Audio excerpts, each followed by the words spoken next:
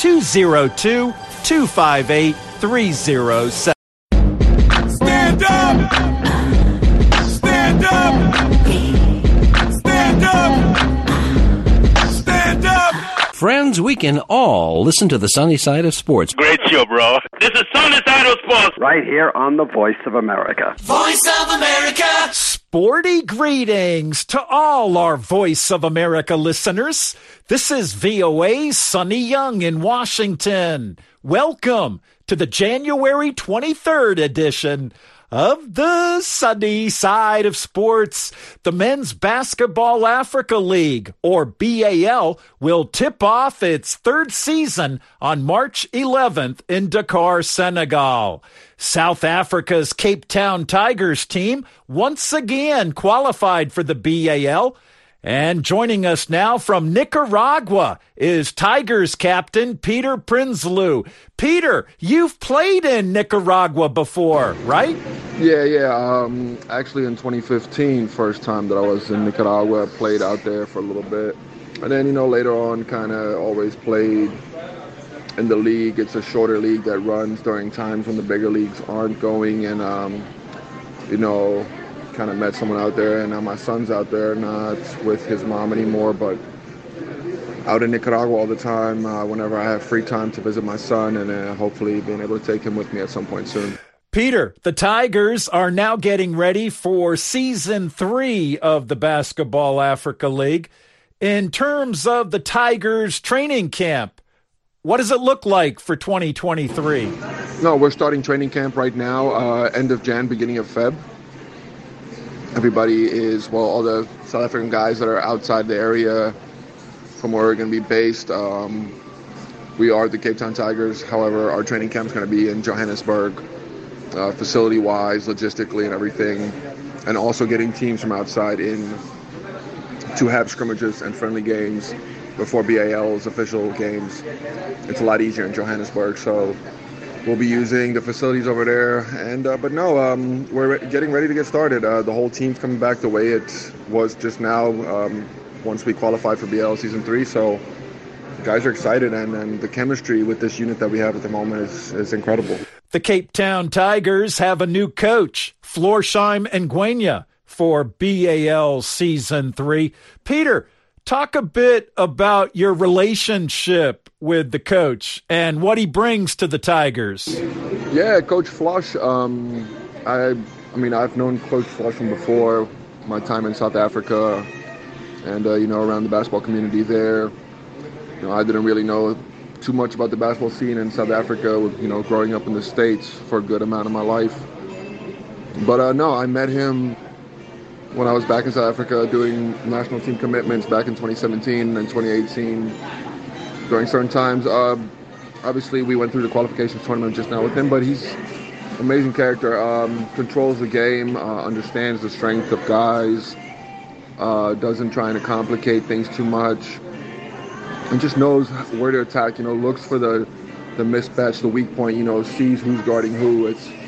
He's very game-wise, he makes great adjustments to see what's going on and just to attack the weak points of the other team and see where we can take advantage. Peter, the Basketball Africa League will once again have what BAL President Amadou Gallo-Fall describes as a caravan format. The BAL will tip off in Dakar, Senegal on March 11th, and then it will play another 15-game group phase in Cairo, Egypt, before wrapping things up with the playoffs and BAL finals in May at the BK Arena in Kigali, Rwanda. Peter, do you like that type of format? It's a little different than the normal situations with a typical league at the moment. And obviously, logistically, they're still getting everything set up for the BAL, where we know in the future it'll be, traveling games, all over the whole time. It's a little bit more pressure and a little bit more fun in terms of that. Some guys can't handle the pressure. You're at a certain location and you have a select few games in a shorter time span, and you got to perform. You don't have time to get into a long rhythm. For some guys, that's not a good thing. Some guys are accustomed to long seasons in Europe of 8-9 months, and preseason, getting to midseason form, and then come playoffs, they're in top, that form where everything's to a T. But, this is a shorter time span, and you kind of got to be on top of it, everything. Kind of with myself, I saw from last year that my first 3 games of BAL was kind of, getting to it. And then the next 3 games, I, started to perform incredibly well. So, I've come in with a mentality for this season to make sure that from game 1, I'm performing the same way I was performing the last, set of games from last year, to not have that difference and to be performing at the highest level every single time, since it's such a short span with the caravan effect, going from one location to another and having a select amount of games at a certain place. Last year in Kigali, the Cape Town Tigers advanced to the quarterfinals before losing to U.S. Monastir, which went on to lift the trophy in Rwanda. Peter, what are the team's goals for the 2023 BAL season? Obviously last season for us, we ended in quarterfinals, and it was a disappointing ending to see how it, went during that game. For us this year, we don't see ourselves not at least playing in the finals to lift the trophy. We know the team that we have this year is significantly more cohesive. Last year on paper, we had a very talented team, but there was a lack of chemistry when you're trying to plug so many players in at a certain time point. This year, the guys that we have a great chemistry and play incredibly well as a team. So now you have a whole lot of individual talent that plays together. We defend a lot better. We don't see ourselves outside of the finals this year. It would be a disappointment for us, honestly, if we're not in the finals, and our obviously ultimate goal to raise that trophy. But we feel like this year, with the team that we have and what we've been doing, that we should be in the finals. Otherwise, we didn't perform. Peter, do you get a sense that South African fans are rallying behind the Cape Town Tigers ahead of BAL Season 3? Yeah, it's been quite interesting from when I first got to South Africa, when the Tigers first started, to where we're at right now. Definitely a lot bigger fan base, and just people overall knowing who we are. When I first got to SA, obviously nobody knew about it, but now the way we've reached, now you see people that recognize us in public places, that ask for photos, and the popularity keeps growing. And with what we've done, we've managed to help the whole situation in the terms of the national basketball. We haven't had a national team since 2017 because of some political issues, and with what Tigers has accomplished, they've fixed the whole situation around that, and we're about to have the national teams being reassembled again now for the AfroBasket qualifier. So the fan base has grown incredibly. You have younger kids now who are always trying to, ask us stuff. You have people in public that's coming up to us. So I've seen a big difference in the 2 years that Tigers have been there, and the amount of popularity that we've gained, over social media and just in public all over the place. Finally, Peter, the Basketball Africa League is a partnership between the International Basketball Federation, FIBA, and the National Basketball Association, the NBA. Peter, I know you follow the NBA. Are there any NBA players or teams that have really stood out for you at this point in the NBA season? I moved to the States when I was 12, and then always lived near Philadelphia, and a lot of my basketball culture is from Philly, so I do keep up with the NBA quite a lot, and I'm a Sixers fan. That was the first professional NBA game I ever went to, so, at what's now Wells Fargo Arena. Interesting to see some of the teams that are struggling, Phoenix and Los Angeles out of the playoff picture. Very much an interesting situation, and the Lakers, LeBron can't carry a whole team by himself. I feel like Joel Embiid might have gotten robbed of an MVP, so I'm hoping that this year he gets it. He's African-born, he plays for the Sixers, and he's a monster. I mean, at 7'1", 300 pounds, and the way he moves and what he does, the skill set he has is incredible.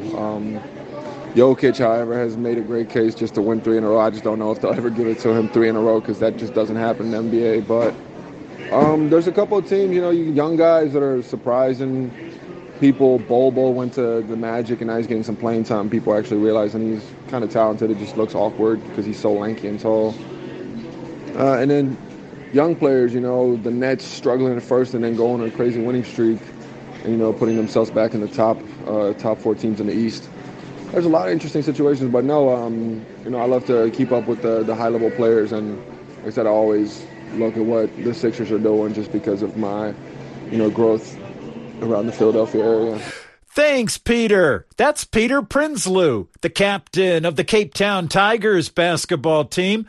And Peter was talking with us on the telephone from Nicaragua. Peter, good luck to the Tigers ahead of Basketball Africa League Season 3.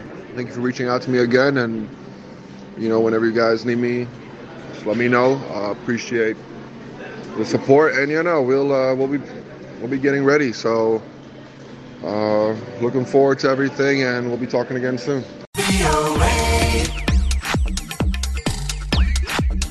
VOA Africa would like to hear from you. Send us a text message or a voice note on WhatsApp 24/7. Leave a comment, request, or send us a greeting, and you could be hearing your message on VOA Africa. Simply dial the international code +1, then 202-258-3076. We are always happy to hear from you. The number again is international code +1, then 202-258-3076. VOA Africa, your trusted source for news, sports, entertainment, and music. You're listening to the sunny side of sports on the Voice of America. Prince Nesta reports the Gunners of Arsenal are 5 points clear at the top of the English Premier League football table after weekend action. Prince has that story and other European club football highlights. Sporty greetings, Prince. Sporty greetings to you too, Sonny. English striker of Ghanaian descent Eddie Nketiah bagged a brace with his fellow countryman of Nigerian descent Bukayo Saka, adding another to help Arsenal cruise to a deserved 3-2 win over Manchester United. Forward Marcus Rashford and Lisandro Martinez scored Manchester United's consolation goals. The Gunners re-established their 5-point cushion at the top of the Premier League and are now unbeaten in their last 13 Premier League games, their longest unbeaten streak in the competition since going 14 unbeaten in December 2018. Arsenal lead the standings with 50 points from their opening 19 games. Gunners boss Mikel Arteta reviewed his team's performance. Emotional, a lot of passion, a lot of quality. It doesn't get much better than that after the derby away to come here against this team and play the way we played against the performance that we had all over the game, and especially in the second half, it was incredible. And to win it in that way, it just makes it even better. I think mentally and emotionally we were really composed, but really determined at the same time. And we managed those moments in the game really well. We never panicked. We kept believing. We kept doing the same things, even better than before. And we always believed that at the end we could win it. Arsenal's match winner Eddie Nketiah also shared his thoughts on the match. I think you could see how much we wanted to win, how bad we wanted it for ourselves, for our fans. So yeah, we kept pushing and pushing, and thankfully we got the breakthrough. United manager Erik ten Hag assessed his team's performance. If you have a draw short before end, you have to take the draw when you play against the number one in this moment. So really disappointed that we didn't do. We have to accept it's football. It's about result, and you have to play till the ref is whistling 3 times for the end. And you can't switch off, and that is what we did. Just before end, we switching off, and then we making mistakes. We don't follow the rules, and when you don't have the discipline, you concede goals. Not only in the end of the game, all 3 goals we could avoid. We're making mistakes we normally don't make. First 2 out of a corner, and that's not acceptable. So I already told the players we will face them tomorrow as well with those mistakes, and then we continue because there is a long way to go.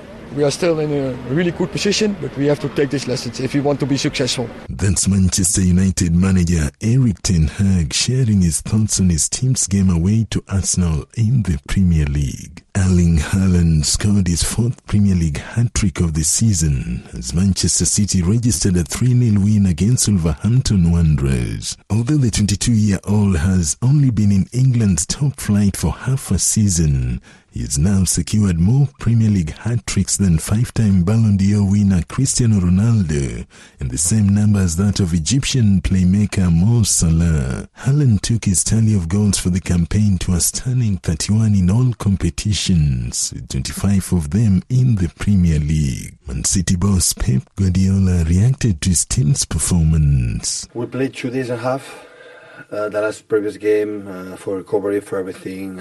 Team was, of course, not put in the table, but the quality they have, we saw it in the second half. We compete really well, and we scored the goals in the right moment, especially second half. And we had chances in the first half. We didn't have ones. The second half they pushed us a little bit more, but.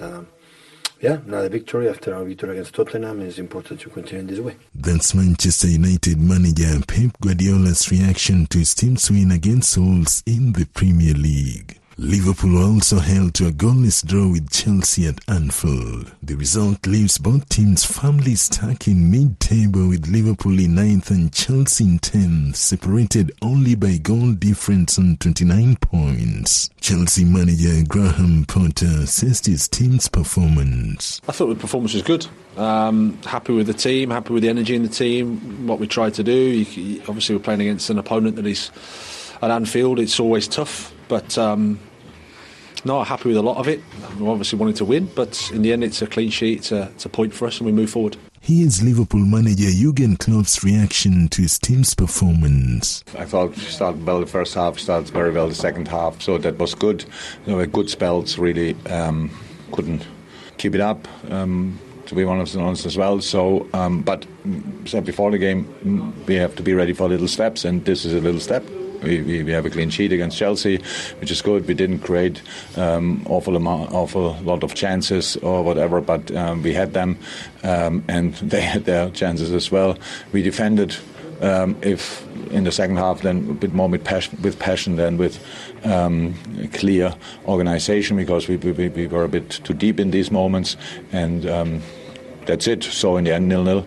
I'm okay with it for today because, how I said, when I said before the game you have to be ready for these steps, then you have to accept it as well. So would I have wished for 45 minutes like we started each half? Yes, but so we can build on that. That's true as well. That's Liverpool manager Jurgen Klopp assessing his team's performance against Chelsea in the Premier League. Moving on to the French League, French midfielder of Moroccan descent Matteo Guendouzi's second half goal was enough for Marseille to beat Rennes 1-0 in the French Cup and advance to the round of 16. Marseille won the last of its 10 French Cup trophies in 1989, and winning the cup again is a top target for their coach Igor Tudor. In the Spanish La Liga, Pedri's lone goal ensured Barcelona under 1-0 win over Getafe. The Blaugrana climbed to 44 points, 3 ahead of their bitter rivals Real Madrid, who secured a 2-0 win against Athletic Bilbao, courtesy of goals from French striker of Algerian descent Karim Benzema and German playmaker Toni Kroos. Benzema became Real Madrid's joint all-time second top scorer in La Liga. Raul Gonzalez scored 228 goals in 550 games, with the 2022 Ballon d'Or winner matching him in just 425 games, second only to Cristiano Ronaldo's 311 goals. Borussia Dortmund clinched a 4-3 thriller at home against Augsburg in Bundesliga, as Ivorian forward Sebastian Haller returned to the team after battling testicular cancer. The 28-year-old's cancer diagnosis came shortly after he signed for Dortmund from Ajax in July. Dortmund are currently 6th in the Bundesliga, 7 points behind leaders Bayern Munich after 16 games. Reporting for the sunny side of sports, I'm Prince Nesta. Thanks, Prince. You can follow the Sunny Side of Sports on Facebook, Twitter, and at voaafrica.com. My Facebook address is facebook.com/VOA Sunny. My Twitter handle is @VOA Sunny Sports.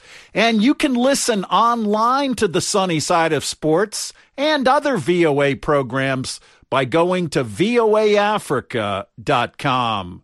Authorities in Cameroon say the Canadian company McGill has slowly resumed work it abandoned that left several hundred workers stranded at the 60,000-seat Olembe Stadium.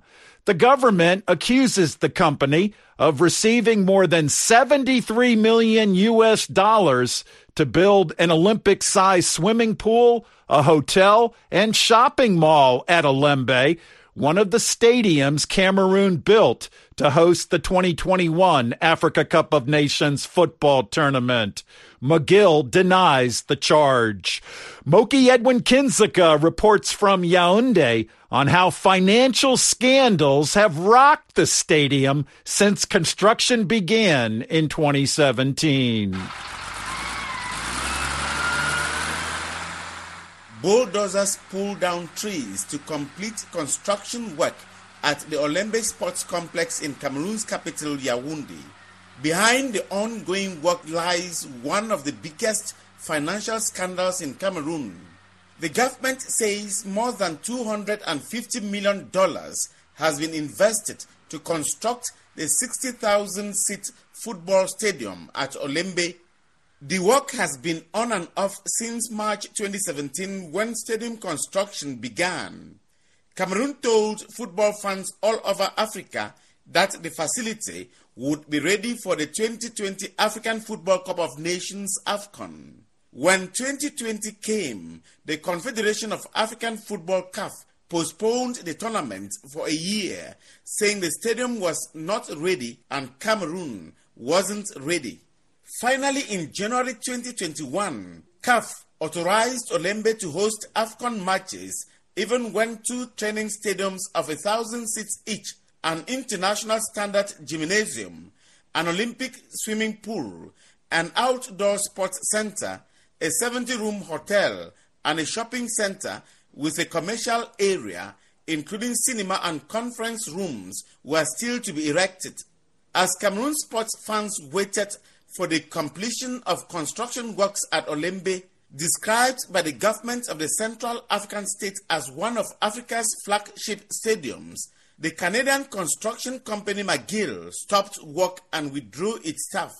The government said McGill had received about $75 million to complete the work. McGill said it needed money to continue working. Narcisse Mwele-Kombi is Cameroon's sports minister. He says McGill received money but is not accountable. We have noticed an interruption in the completion works of this complex, despite the significant financial resources invested available to McGill. We are here to reiterate to McGill the urgency and the need to resume the works of Olembe. Cabral Libi is a Cameroonian lawmaker. He says some senior state functionaries embezzled the money reserved for the construction of the Olembe football stadium. J'alertais le peuple camerounais que vous êtes tout entier et le président de l'organiser dans le cadre de la... Libi says since 2017, when construction work was to be launched at the Olembe Stadium, he alerted civilians and the government of Cameroon that some government officials were planning to swindle funds for the construction of the stadium. He says he is finally right because the stadium is incomplete and money lodged at an Italian bank for the stadium cannot be traced. He says Cameroon's Minister of Sports is at the center of the financial scandal because he was the one managing the money lodged in Italian banks. Et logé dans une banque italienne. But Narcisse Mwele-Kombi says reports that the work has been grounded because of corruption are unfounded. He, however, does not say whether the funds are available or not. President Paul Biya made a commitment to offer Cameroonians magnificent sport facilities, and we are to accompany McGill in the research of a solution. Frank Mathieu, McGill's project director, says his company needs money without which his staff cannot fully return to work. For the past 1 year, we face several issues on the future hotel, gymnasium, pool, and tennis club. We are not the conceptor. We ask some clarification before to start. It will start as soon as we have clarification on this conception, what is expecting to be delivered. The company says it owes subcontractors and suppliers $19 million and denounces the non-respect of contract terms by the government of Cameroon. McGill is the second company constructing the Olembe Stadium. The project was designed by the Italian company Piscini. Piscini is today seeking arbitration from the International Chamber of Commerce in Paris, France, after being kicked out of the construction site by the government of Cameroon. Piscini is claiming more than $44 million in pecuniary and material damages, plus $5 million in moral damages. The contracts for the construction of the Olembe Stadium by Piscini initially amounted to $270 million. Cameroon says upon completion, it will cost over $300 million. The corruption scandals have made the completion of the stadium a mere dream. Cameroon intends to be the first ever non-Muslim majority nation to host the Islamic Solidarity Games in 2025, and the Olembe Stadium is one of the facilities to be used. Should the government not finish construction work, then Africa will be deprived of another important world sports rendezvous. For the sunny side of sports, I'm Moki Edwin Kinzuka in Yaoundé, Cameroon. Thanks, Moki. Turning to tennis, Serbian star Novak Djokovic remains on course for a record-extending 10th Australian Open title. Djokovic reached the quarterfinals Monday with a dominating win, as we hear now from Craig Gabriel in Melbourne. The only times you thought there was something human about Novak Djokovic was on the rare occasions he didn't win the point. He won 91 of the 140 total points he played between himself and Australian Alex de Minaur in the last 16 of the Australian Open. The match had received a fair amount of hype. De Minaur, the last Aussie in the singles, and he'd been playing well. Fans thought Alex had a chance with Djokovic nursing a supposed left hamstring issue. Goodness knows how wrong they were. The match was done in 2 hours 7 minutes. It was a magic show. Novak was a masterclass. It was as if the ball was attached with a string to his racket and he just directed it. He won the match 6-2, 6-1, 6-2. Obviously, as the tournament progresses, the matches are going to get tougher, so I'm really glad to manage to win the way I did tonight and to feel really great in terms of mobility and movement of my leg, which is great news. So all in all, perfect match for me tonight. Djokovic will next play Andrei Rublev, who jokingly said before he knew it was Novak that he'd happily play anyone except Djokovic. Bad luck, mate. Rublev accounted for Holger Rune in an entertaining match, especially the fifth set and its seesawing tiebreak, which had a heartbreak finish. Rune served, Rublev returned, and it clipped the net and died on Rune's side. Ben Shelton is a 20-year-old American who had never left the United States before this trip. He's the son of former player Brian Shelton, whose best at the Aussie Open was the second round. Ben, in his first appearance, is in the quarters, following a 5-setter over another American, J.J. Wolf. I just have that feeling of ecstasy, right, when the last ball lands, that I did it. So to be able to do that on this stage 4 times in a row, that feeling over and over again has been pretty cool. Shelton plays Tommy Paul next. He upset Roberto Bautista Agut. And because Shelton and Paul square off, it's guaranteed an American will be in the semis. In the women's, Karolina Pliskova won and plays Magda Nanette, who beat 4th seed Cara Garcia. And Arena Sabalenka overcame Belinda Bencic 7-5, 6-2, and will play Donna Vekic, who's now getting advice from Pam Shriver. Craig Gabriel, VOA Sports, Melbourne. Thanks, Craig. And that wraps up the January 23rd edition of the show. Thank you for tuning in. I'm VOA's Sonny Young in Washington, and that's the sunny side of sports.